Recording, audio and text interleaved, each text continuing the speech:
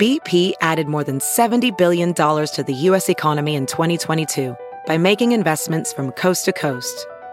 Investments like building charging hubs for fleets of electric buses in California and starting up new infrastructure in the Gulf of Mexico. It's and, not or.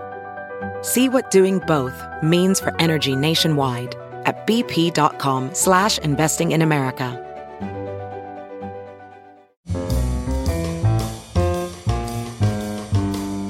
It's Merriam-Webster's Word of the Day podcast for November 13th. Brought to you by Merriam-Webster's Unabridged Dictionary Online, America's largest dictionary, now continuously updated. Learn more at merriam-websterunabridged.com. Today's word is bipartisan, spelled as one word, B-I-P-A-R-T-I-S-A-N.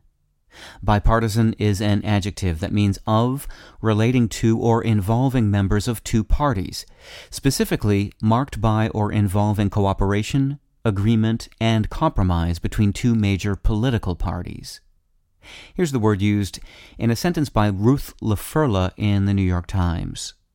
The stated aim of No Labels, the group giving the dinner ahead of its Problem Solver convention on Monday, was to encourage bipartisan leadership. Bipartisan is a two-part word. The first element is the prefix by, which means two. The second is partisan, a word that traces through Middle French and North Italian dialect to the Latin part or pars, meaning part.